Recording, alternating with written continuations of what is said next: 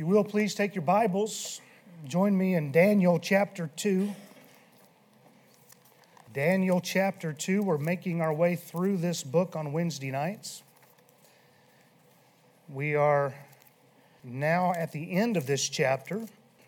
Remember that God gave Nebuchadnezzar a dream. Nebuchadnezzar is the king of Babylon. It troubled his spirit. And he demanded of his wise men, "You tell me the dream and the interpretation, or else I'll cut you in pieces, I'll destroy your house." And of course, they could not do this. Well, this infuriates the king, and he issues a command for all the wise men to be destroyed. And that included Daniel at this point. He's now graduated out of their 3-year program, and he's in this group, so his life is now on the line. And obviously it includes Hananiah, Azariah, and Mishael as well. These Hebrew captives, that first wave of captives that Nebuchadnezzar took out of the nobles of Judea. And long story short, Daniel informs the king, "I can give you the dream and the interpretation." Oh, boom, amen. That's some faith right there. And the king does grant him some time. Daniel goes home. He informs his 3 friends, "Let's pray." They pray for God to be merciful and to reveal to them this dream and the interpretation. And of course, God does. Daniel, remember, he's brought back in before the king, and the king asks him, "Art thou able to make known unto me the dream which I have seen and the interpretation thereof?" And Daniel basically says, "No, not from my wisdom, but there's a God in heaven." Amen. And so he's letting Nebuchadnezzar know where he's getting this from, and this will be important later in this message tonight. But Daniel, remember, he's minimizing himself, he's magnifying God. That's how our trials ought to be viewed. And he then proceeds to tell the king about his dream, this great image. It had a head of gold, it had chest and arms of silver, it had belly and thighs of brass, had legs of iron, and it had feet of iron and clay mix. And we saw how this great image was representative of 4 consecutive empires. The first was the Babylonian kingdom. That's the one Nebuchadnezzar is ruling over here. Remember, Daniel said, "Thou art the head of gold." There's no denying that part. We know from history that the silver was the Persian Empire, or the Medo-Persian Empire, whatever you want to call it. And then came the Greek Empire, and finally the Roman Empire. But also remembered, more importantly, there was a stone that appeared that was cut out of a mountain without hands. And this stone smote this image upon its feet, caused the whole thing to be broken to pieces, ground into powder. The wind, like the chaff, carries it away. And the stone became a great mountain and filled the entire earth. And the stone was a picture of God's kingdom established by the Lord Jesus Christ. Amen. We're told in verse 44 that the God of heaven set up a kingdom which shall never be destroyed, and the kingdom shall not be left to other people. And this is the kingdom that we're born again into. Except you be born again, you cannot see the kingdom of God. And all of this was told some 600 years before Christ's birth. This is amazing prophecy here. And before these empires, other than Babylon, of course, before these empires ever existed, we have this proof here that God does, in fact, know the end from the beginning. In fact, this book is written with such detail concerning the future that it has caused You ever wonder how somebody is known as a scholar? I can't figure this out because everybody they quote as a scholar is a numbskull. Have you seen that? It's like, well, the scholars now say that, there's no way Daniel was written when we think it was. It had to be written after the fact. And the earliest writings out there by the scholars, quote unquote, are the 2nd century BC. So I guess you have to be a biblical moron to be a scholar. I don't know. But and just think about how dangerous it is even to suggest something like that the book of Daniel wasn't written by Daniel in the captivity. If you have that opinion and somebody presents that as truth, if that's the conclusion, can't you just easily conclude that Jesus wasn't the Christ? Because he must be a liar, because he referred to Daniel, the prophet. And a prophet foretells of things, right? A prophet doesn't record things that happen. He foretells of things that are going to happen. So it's a dangerous thing to even go down that path. But this is a great prophecy. If you missed any of the messages so far in this chapter, please go back and listen. There's way more than I can recap here. For tonight, let's pick back up where we left off by reading verses 46 through 49. And this is after Daniel has told him the dream is certain, the interpretation is sure, and then we get this. Then the king Nebuchadnezzar fell upon his face and worshipped Daniel and commanded that they should offer an oblation and sweet odors unto him. The king answered unto Daniel and said, Of a truth it is that your God is a God of gods and a Lord of kings and a revealer of secrets, seeing thou couldest reveal this secret. Then the king made Daniel a great man and gave him many great gifts and made him ruler over the whole province of Babylon and chief of the governors over all the wise men of Babylon. Then Daniel requested of the king, and he set Shadrach, Meshach, and Abednego over the affairs of the province of Babylon, but Daniel sat in the gate of the king. There's always been debate as to whether or not Nebuchadnezzar was ever converted in his lifetime. The question is often pondered, will we see Nebuchadnezzar in heaven? And it's an amazing thought just to pause for a minute and think that this man who took Judea captive, destroyed Jerusalem in a very brutal fashion, that he could actually be in heaven. Well, we'll consider that as we continue through the next two chapters. Because what we see in Nebuchadnezzar's life is definitely God's at work in his heart. Just think for a minute, why did God give this dream to such a pagan man? God is working here. He is softening the heart of this king. And whether he ever came to a saving faith, I'll give you my opinion at the end of chapter 4. But I believe we are safe to say at this point, he is not yet there. When you read and you break this down, the language in verse 46 really kind of shows us that he said some great things, but he's not quite there yet. Nebuchadnezzar fell upon his face to worship who? Daniel. That's a problem right there. He's not worshiping the God of heaven. Now, falling upon your face in that culture, it was a common thing to do for somebody that you held in high respect. And we see Joseph's brothers doing that to Joseph in Genesis chapter 50 after Jacob, the father, had died. And they come in and they bow down before their brother. But what Nebuchadnezzar doing here is going well beyond just cultural respect. He's worshiping this man. And what else would compel a wicked, proud king to bow before a captive servant? Something's happening here in the king's mind, and he is viewing Daniel in a way that no man is to be viewed. And so this goes beyond respect, and now we're looking at worship. And listen, there are many, maybe not many, I don't know, but I'll say many. There's many people that probably are worthy of our respect, but no man is worthy of our worship. And so Nebuchadnezzar here, he's not there yet. Something's working inside of him, but he's not there yet. He's worshiping a man. And any godly believer is going to try to prevent such behavior. Remember when Peter went to Cornelius. Now, that's an interesting account because Cornelius was a man that God praised. He had a lot of good things to say about Cornelius. But Peter had to go to actually lead him to the Lord. He was doing a lot of things right, but he was still out. And so he goes to Cornelius, and Cornelius fell down at Peter's feet and he worshiped him. But of course, Peter, he takes him up. He says, "Stand up. I myself also am a man. Don't worship me."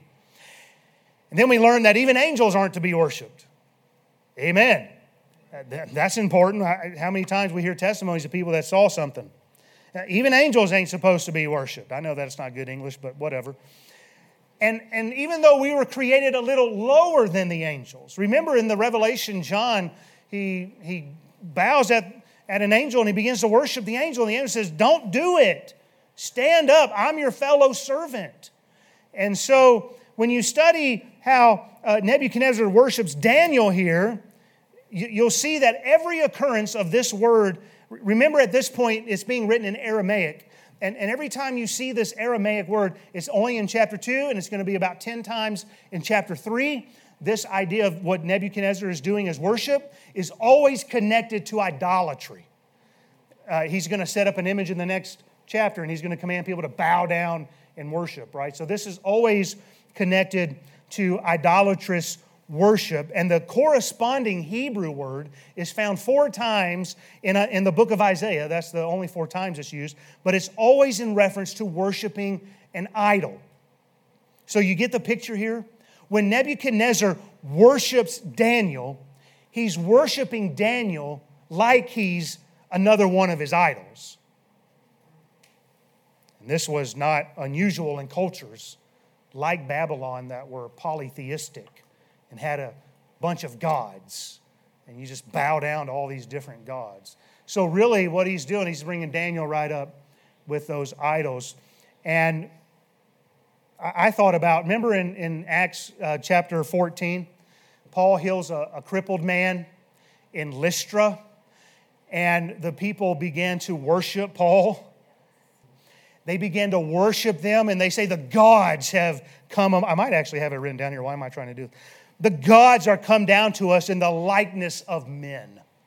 That's the way these cultures thought. And so Nebuchadnezzar sees Daniel as a god in flesh. It is a God that has come down to be worshipped.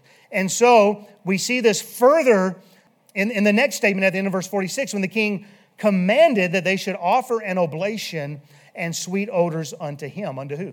Unto Daniel. And so he makes a sacrifice to his idol, Daniel, not God.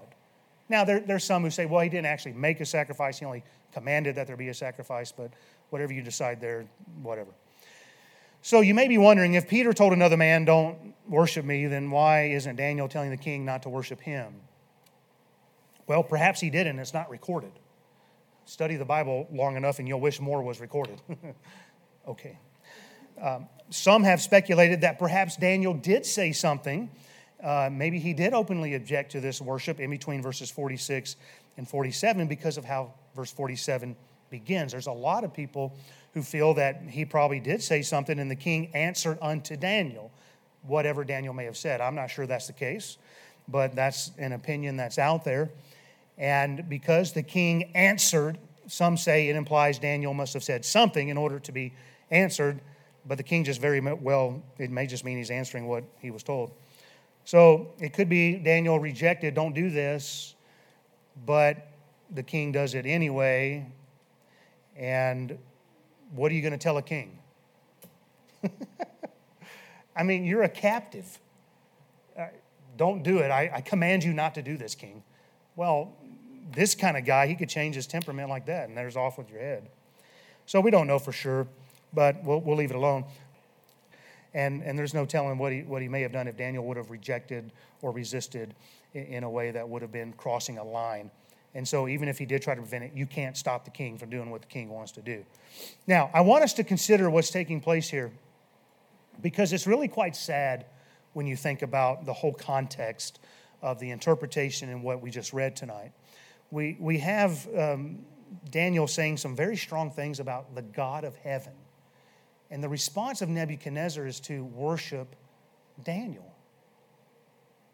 You ever witness to somebody and you're almost baffled that they just can't connect the dots? That they're just not getting it? Maybe they're making religious statements, but they're not there. They're not there yet. They're missing the obvious. Daniel just told the king how the revelation of the dream and the interpretation of the dream had nothing to do with Daniel, but that it had everything to do with the God of heaven.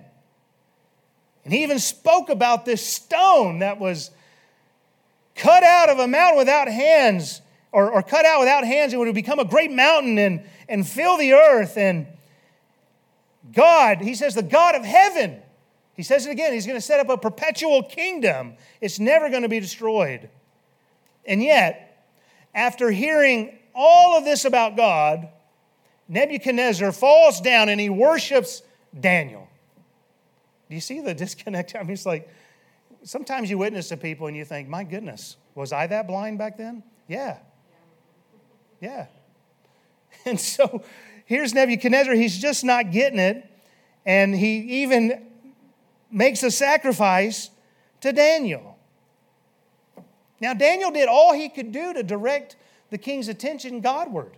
When you read the interpretation, he did all he knew to do. And in fact, really, this is God who's doing this. God is trying to reach the heart of this king. God gave the king the dream. God gave the interpretation to God's people to give to the king. And so God's trying to get a hold of Nebuchadnezzar here through this dream. But the king is still missing it. And can you imagine how frustrating it must have been for Daniel to hear what the king says next in verse 47? Of a truth, it is that your God is a God of gods and a Lord of kings and a revealer of secrets, seeing thou couldst reveal this secret. This is interesting. He's missing it, and yet he's so close. And when you think about what King Nebuchadnezzar has just said, he really is recognizing the Father, the Son, and the Holy Ghost. He says God of gods, which represents the Father, Lord of kings represents the Son, and the revealer of secrets, according to 1 Corinthians 2:10, is the Holy Spirit. Now, that'll be even more interesting if you hang on to that thought when we get to chapter 3, and Nebuchadnezzar throws 3 men into the fire, but then he sees a fourth, and he says the fourth is like unto the Son of Man. And just interesting things to ponder here as God is working to soften the heart of this king. But for now, look at how close Nebuchadnezzar seems to be to the truth. He calls the God of gods and a Lord of kings, but did you catch how he only refers to it as Daniel's God? He says, your God is a God of gods. And so he's still guilty here of elevating Daniel. And though Nebuchadnezzar acknowledges Daniel's God as a revealer of secrets, he still gives the credit to Daniel at the end of verse 47, seeing thou couldst reveal this secret. Wait a minute, Daniel just told him, I'm not the one that's doing this. And so the king here is still looking to Daniel as this idol. And after hearing all this, I'd imagine Daniel's ready to beat his head against the wall.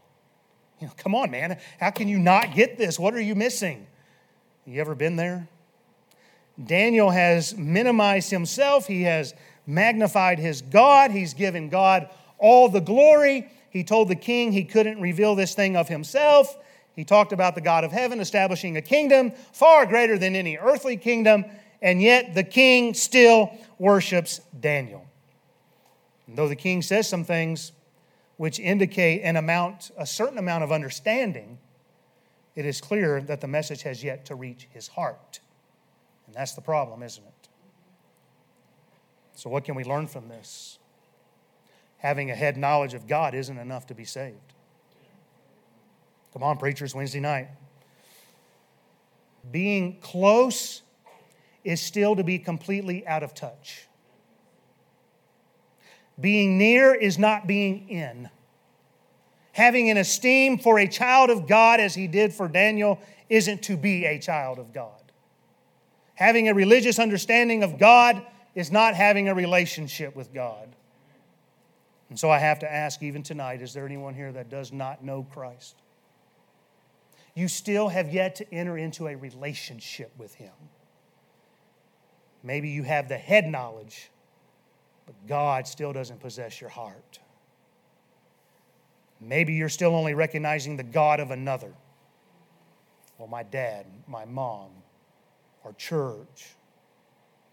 Why isn't it yours? Maybe you're like Agrippa, and you've only reached to the point of almost being persuaded to be a Christian. Maybe like Nebuchadnezzar, you can say that God is a God of gods and a Lord of kings. You can recognize that, but still, God is not the Lord of your life. So are you saved? Have you been born again? I'm not asking, do you know about God? Do you know God? John 17:3, and this is life eternal. This is the definition right here of eternal life I'm about to give you from John 17. This is life eternal, that they may know thee, the only true God, and Jesus Christ, whom thou hast sent. That's it. Do you know him? The Christian life is all about entering into a relationship with God through Christ's sacrifice. Right? We come in under the new covenant. We enter into a relationship. I got married. I had a holy matrimony. I entered into a marriage covenant. Amen. I have a relationship with my wife. I didn't just say, well, great ceremony. I'll see you next Sunday. I was just thinking that might be kind of advantageous. But yeah, I know. If you can't say, listen, I think they had it right in the Old Testament. You have your tent, I have my tent. Stay away. I'm only teasing. Everybody chill out.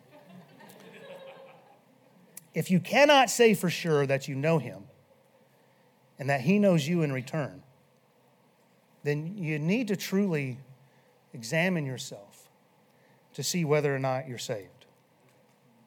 Matthew 7:22 and 23, many will say to me in that day, Lord, Lord, have we not prophesied in thy name? And in thy name cast out devils, and in thy name done many wonderful works? In other words, didn't we live a good life? I mean, we preached, we cast out devils, we went to the print press on Mondays and Tuesdays, and we went to hand out flyers downtown on Thursday, and we did all these things. And then will I profess unto them, Jesus says, I never knew you. Depart from me, ye that work iniquity.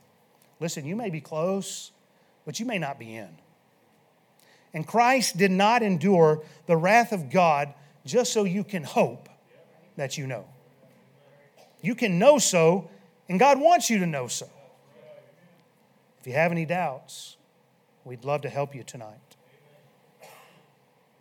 Well, let's finish this chapter by looking at the last two verses. Look again at verse 48. Then the king made Daniel a great man, and gave him many great gifts, and made him ruler over the whole province of Babylon, and of the chief of the governors over all the wise men of Babylon. Then Daniel requested of the king, and he set Shadrach, Meshach, and Abednego over the affairs of the province of Babylon, but Daniel sat in the gate of the king. I want you to notice in verse 48, we see the earthly wisdom of man. Man believes that money and power will make someone great. Nebuchadnezzar, quote, made Daniel a great man. How? He gave him money and he gave him power. He gave him great gifts, that's the wealth. He gave him position, that's his power. But don't be fooled. Neither of these are what makes somebody great. We have plenty of examples to draw from the world of people who have made a lot of money, people who have risen to great positions of power, and yet they're as wicked as can be. They're not great. Jeremiah 9:23 and 24, thus saith the Lord, let not the wise man glory in his wisdom, neither let the mighty man glory in his might. Let not the rich man glory in his riches, but let him that glorieth glory in this, that he understandeth and knoweth me. That I am the Lord which exercise loving kindness, judgment, and righteousness in the earth, for in these things I delight, saith the Lord. Wisdom is to be pursued. I understand that. Strength is a blessing. Hallelujah. Riches are fine to possess so long as they don't possess you. But never forget that we are only sojourners and we are pilgrims in this world. We're strangers in a foreign land tonight. No amount of prestige, no amount of wealth we may gain here can be taken there. Matthew 6:19 through 21. Lay not up for yourselves treasure upon earth, where moth and rust doth corrupt, and where thieves break through and steal, but lay up for yourselves treasure in heaven, where neither moth nor rust doth corrupt, and where thieves do not break through nor steal. For where your treasure is, there will your heart be also. I know we're getting back to the fundamentals tonight, but it's okay. Mark chapter 8, verses 36 and 37. For what shall it profit a man if he shall gain the whole world and lose his own soul? Or what shall a man give in exchange for his soul? So I hope you're laying up more store in heaven than you've acquired and achieved down here. going to be a sad day for some of us when we stand before our Master and we give an account. How sad that many will have lived more for man's praise than they did for God's glory. Don't seek to be great in man's eyes, but seek to be greatly beloved by God. We'll see that mention of Daniel 3 times before this book is out. He was greatly beloved. Seek to be one who is after God's own heart. And then you allow God to direct the rest. Amen. In other words, what I'm saying is, you let God determine your next step. You let God determine what you're going to do in this life. You let God determine whether you're going to be rich or poor. You let God determine whether you're going to have a great position or not. Amen. Now listen, I'm all for bettering yourself. That's fine. I did that in my military career. You promote, and I became an officer, and I tried to better myself. That's fine. But you got to keep everything in perspective. Listen, the Bible says, promotion cometh neither from the east nor the west nor the south, but God is the judge. He putteth down one, and He raises up another. So don't seek what man seeks after. And should God elevate you, praise God for it, but use it for the glory of God. Now, about the king making Daniel great, I like what Matthew Henry wrote. It says this: God made him a great man indeed when He took him into communion with Himself. Whoop, let me read that again. God made Daniel a great man indeed when He took him into communion with Himself. A greater man than Nebuchadnezzar could make him. But because God had magnified Daniel, therefore the king magnified him. You see, it's all about God. It's God doing a work in our life. I don't care how much blood, sweat, and tears you put into it. You need God on your side. And what a promotion this was for Daniel, amen. I mean, Daniel becomes the ruler over the province, the capital province of the entire Babylonian Empire. He wasn't ruler over the entire empire, but he's ruler over this province. This is amazing. Daniel becomes the chief governor over all the wise men of Babylon. And the best of the best were assigned there at Babylon. And Daniel's now in charge of them all. This was the providence of God at work. It was God working in the heart of a pagan king to elevate a captive Hebrew into this great position.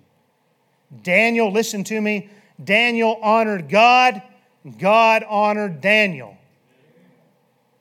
If you're not honoring God with your life, why are you asking for all these great blessings? Aren't we supposed to ask God? Yeah, go ahead and ask Him. But you better start honoring Him. Come on now, preach. Help me preach here.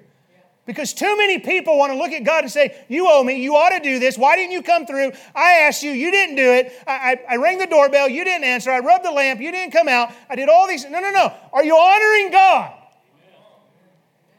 What do you mean? Are you faithful? I just don't know why God didn't do that. Well, it could be you've been out of church for the last 3 months. Well, that wasn't supposed to touch a nerve on Wednesday night. Now, look, don't put words in my mouth. I'm not suggesting you honor God and you're going to be this rich, powerful person. That's not what I'm talking about. Because you honoring God and God honoring you is manifested in all kinds of blessings. It may not necessarily even be physical things.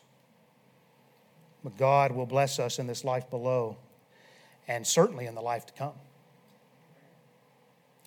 Verse 49, we see Daniel uses his favor to have Hananiah, Azariah, and Mishael, his companions, his prayer laborers. They were praying together for this.